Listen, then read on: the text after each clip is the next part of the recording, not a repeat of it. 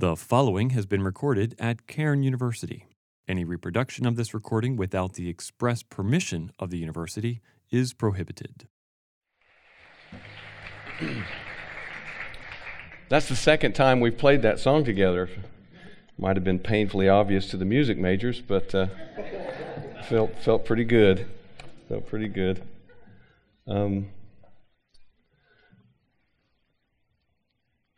Love, loving kindness, merciful love, loyal love, sure love, relentless love, enduring love, extravagant love, affectionate satisfaction, love in action, dependable love, steady love, true, fundamental love, miracle love, generous love, deep love, wonderful love, great love, incredible love, marvelous love, gracious love, loyal in love, steadfast love, tons of love, loving instruction, loving deeds, covenant love, covenant of love, covenant faithfulness, covenant deeds of love, covenant friendship, covenant commitment, gracious covenant, loyalty, covenant loyalty, loyal faithfulness, great loyalty, unswerving loyalty, loyal mercy, loyal service, kindness, kindly, divine kindness, loyal kindness, godly kindness, merciful kindness, great kindness, everlasting kindness, mercy, mercy work, mercy feeling, miracle mercy, generous mercy,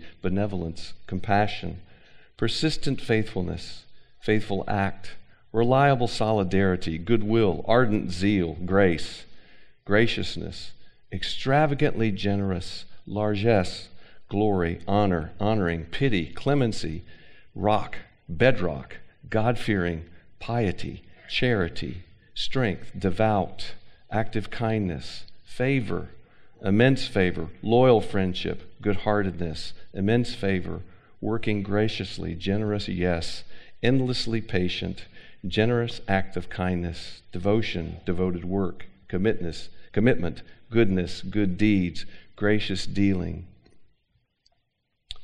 Lost my place.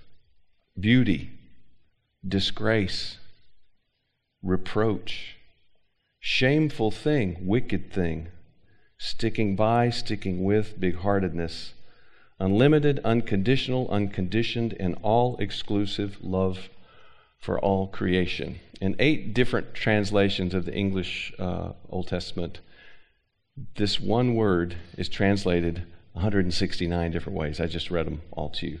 All of those words were an attempt to translate one word.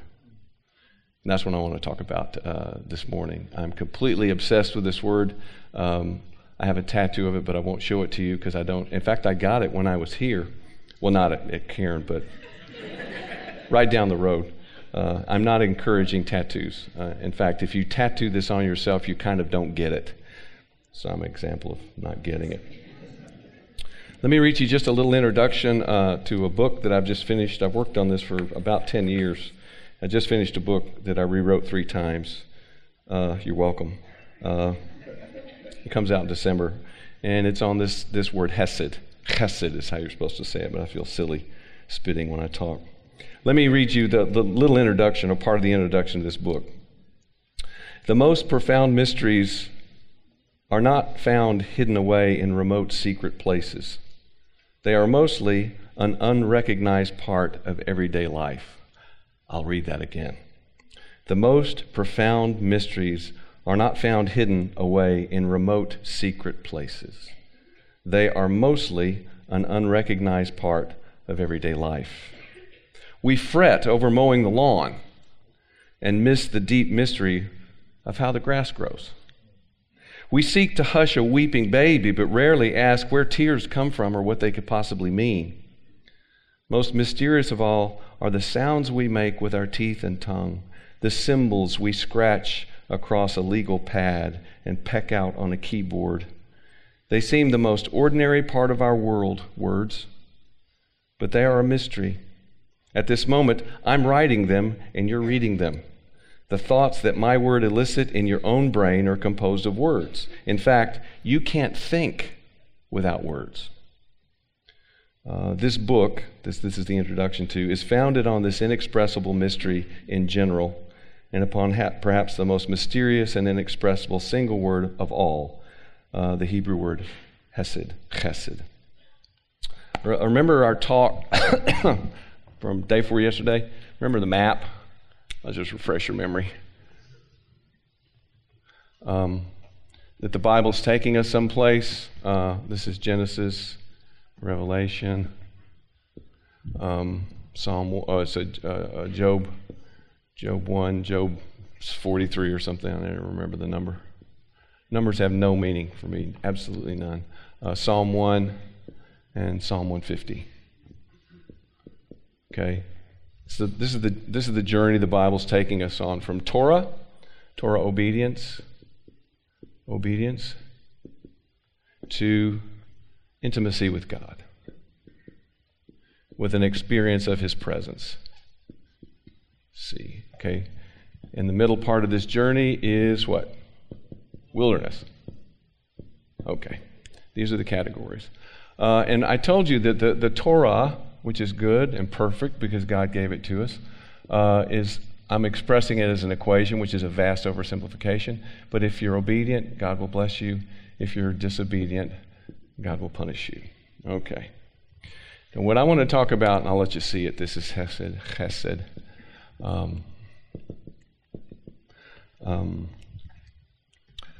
In my way of thinking, I suggest to you that Hesed is the last part of this equation.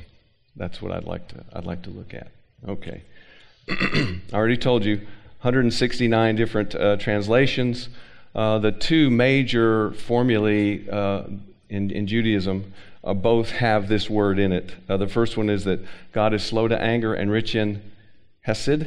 The second formula, which is sort of Israel's "in God we trust." I mean, Israel will say this phrase and their enemies will start killing each other.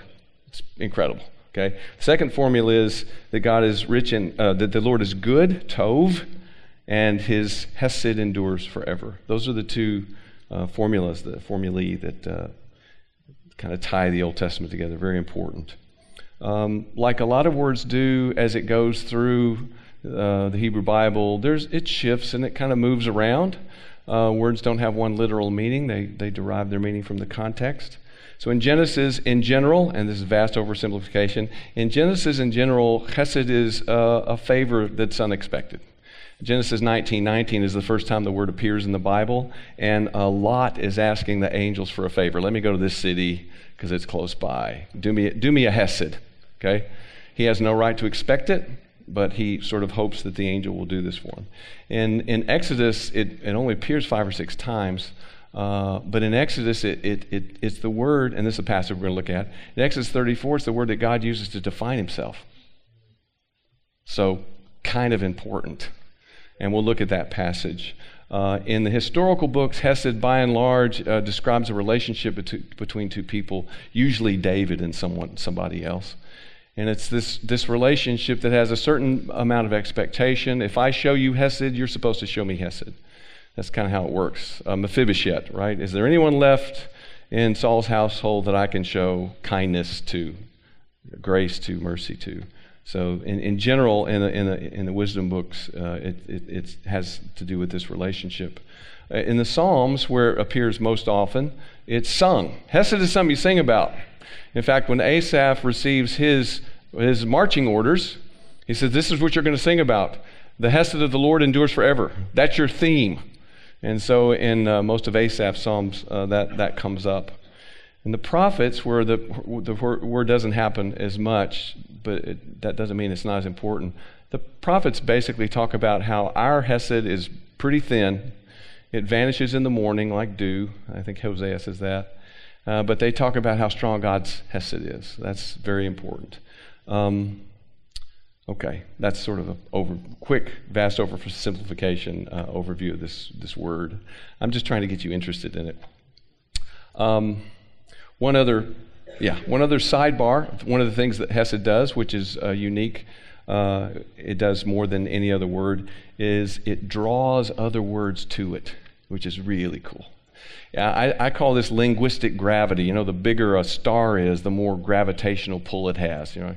And Hesed means so much that writers have to use other words to help you understand it.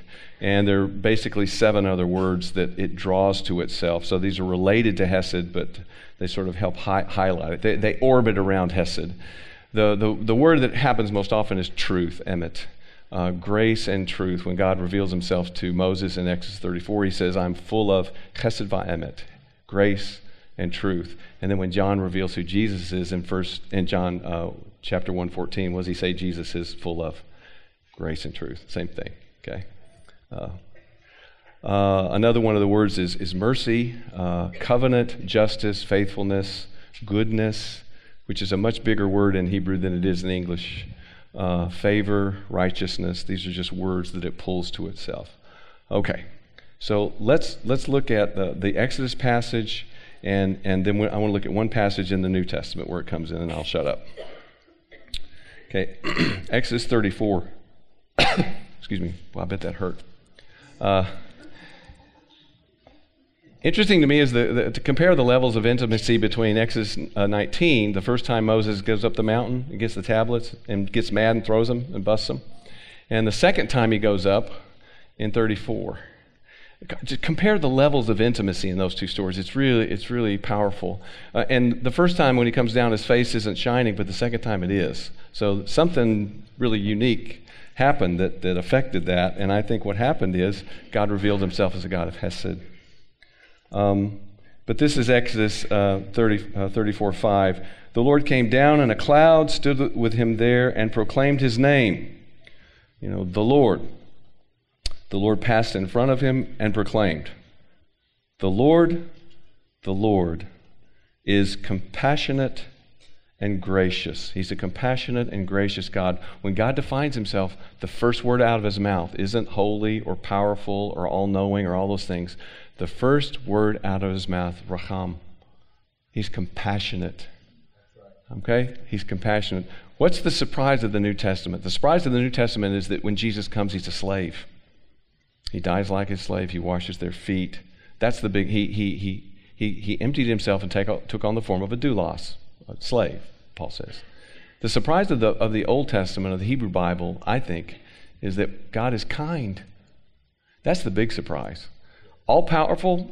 I get that, right? That's what God is all powerful, and he's holy. I can't touch a mountain, the bottom of a mountain that he's on the top of. He's so holy. Okay, I get that. But that he's kind? Nobody saw that coming. In all the vast literature of the hymns to other pagan gods, they never use the word kind. This was a new thing. So I'm compassionate and gracious, slow. Here's the formula: slow to anger and abounding in hesed and truth. There's that. It draws this word hesed to it. Maintaining, and here's the word again, he uses it twice, maintaining hesed to 1,000 generations. In Hebrew, it basically said, showing hesed to thousands. Thousands. Forgiving iniquity, rebellion, and sin, the whole range of things we can do wrong. Iniquity, rebellion, and sin. So that's part one of his revelation that I want to focus on. We don't have time to look at it, but part two is just as important. But he will not leave the guilty unpunished. So yes, is he compassionate? Yes. Is he gracious? Yes. Does he show hesed to 1,000 generations? Yes. And that's where a lot of people stop in their understanding of God. But you need to know the second part of his revelation, because of his holiness, he doesn't leave the guilty unpunished. Okay? Bringing the father's iniquity, and let me translate this better. Bringing the consequences of the father's sin on the children and grandchildren to the third and fourth generation. The Bible's very clear. We don't get punished for other people's sin. The soul that sins is the soul that will die. But he visits the consequences of their father's sin, because that's the nature of sin, and it's actually another part of his grace. In just a few verses, they will refuse to enter the promised land. Okay, so they go back into the wilderness for 40 years, and what happens? The 2 generations following experience the consequences of their father's sin, but they enter the promised land. My father was a workaholic. He was a doctor. He was gone all the time. I experienced the consequences of my father's sin, and that's a blessing from God. right? It's a blessing from God that helps me see, I don't want to be that guy. I don't want to be like that guy. Okay. But here's what I want you to see. Verse 8. Moses immediately knelt low to the ground and worshipped. What's the first thing Job did when he found out his children had died? He worshipped. What's the first thing David found out when he found out the little boy had died that he and Bathsheba had? He worshipped. What does Moses do when God reveals himself to him? He worships. And this, by the way, all happens in the wilderness. They just got there. This happens in the wilderness. That's where worship happens, is in the wilderness, where it begins anyway. But what I want you to know, here's the biggie right there. Then he said, "My Lord, if indeed I have found favor with you, my Lord, please go with us." Even though we're stiff-necked people. What God had said, because of the previous sin, God said, I'm not going into the promised land with you. I'll send, the angel of my presence with you. I'm not going in. I might destroy you along the way. You're a stiff-necked people. But I want you to see what Moses is doing. Moses is asking for what he knows he doesn't deserve. Why is he doing that? Because God has just revealed himself as a God of Hesed. What's my definition of Hesed? It takes a sentence. My definition is when the person from whom I have a right to expect nothing gives me everything. Okay? So there's very, very brief. It comes into the New Testament. This word does in a couple of interesting ways. Jesus actually says it twice. I'm so grateful for that. Twice in Matthew, when the Pharisees are giving him a hard time, he shouts at him. He says, just go find out what this means. I desire Hesed and not sacrifice. So I've got two places I can show you in Matthew where Jesus actually says the word. He defines it, I believe, in Luke 6, where he says, I think it's the most remarkable thing he ever said. Jesus says, he's talking about loving our enemies. Why should you love your enemies, right? Why should we love our enemies? Jesus says, because God is kind to the ungrateful and the wicked. Why should I love my enemies? Because God loves his enemies. Who's God's enemy? Me. He's been kind. That's the surprise. He's been kind to the ungrateful and the wicked, and that kindness is his Hesed. Okay? It is his Hesed.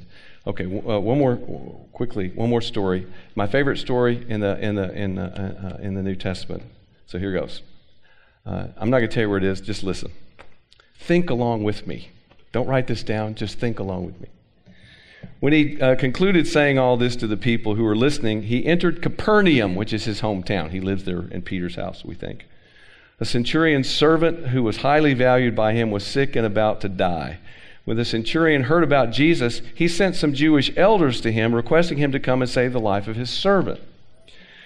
When they reached Jesus, they pleaded with him earnestly, "He is worthy for you to do this." What is that? That is Judaism in a nutshell. You should do this because he deserves it. He's been obedient, so you should bless him. Got it? See, this all fits together. It all fits together. And these are the elders from the synagogue. He donated a synagogue, and actually the foundations of that synagogue are still there in Capernaum. I can show them to you. Okay, he's worthy for you because he loves our nation and he's built us a synagogue. So Jesus went with him. And when he was not far from the house, the Lord sent friends to tell him, the centurion sent friends to tell him, "Lord, don't trouble yourself since I don't deserve it. I'm not worthy. I'm not worthy to have you come under my roof. That's why I didn't even consider myself worthy to come to you. But say the word and my servant will be healed." What did he just do? He acknowledged, I'm not worthy, but I want you to do it anyway. Do you get that? I'm not even worthy to have you come to my house. I'm a Gentile. You know why Jews won't go into Gentile homes? Because Gentiles practice abortion, and Jews look upon a Gentile home as a tomb. You don't go into the house of a Gentile. Peter goes into a Gentile home, and the first thing he says is, I'm not supposed to be here. We don't go into Gentile homes. So this Gentile centurion tells Jesus, I'm not worthy to even have you come to my house, so just say the word. See, that's what Moses did. When Moses realized that God was a God of Hesed, he asked for what he didn't deserve. This centurion asked for what he doesn't deserve because he has somehow uniquely linked himself. He's a God-fearer, We'll meet a lot of them in Acts. He keeps the pillars of Judaism. He gives to the poor. He fasts and he prays, that sort of thing. But he understands God in a unique way. He understands that he can ask for what he doesn't deserve. So you just say the word, and my servant will be healed. And then he gives Jesus a little speech on authority, which I find interesting. This is a man who will fall on his sword if his commanding officer tells him to do so. So he knows about authority. I too am a man placed under an authority, having soldiers under my command. I say to this one, go, you better believe he goes. I inserted that. And I say to this one, come, you better believe he comes. I say to my servant, do this, you better believe he does it. You don't say no to the commanding officer, you just do it. Even if he says, you fall on your sword. You pull your sword out and you fall on your sword. That's the Roman army. See, this guy says, I understand authority and you've got it. So just say the word. Okay, sidebar. Luke is the gospel of amazement. He exhausts the language of amazement. There are 5 different words that can be translated amazement. Luke uses all 5 of them, and he usually puts the 2 of them together.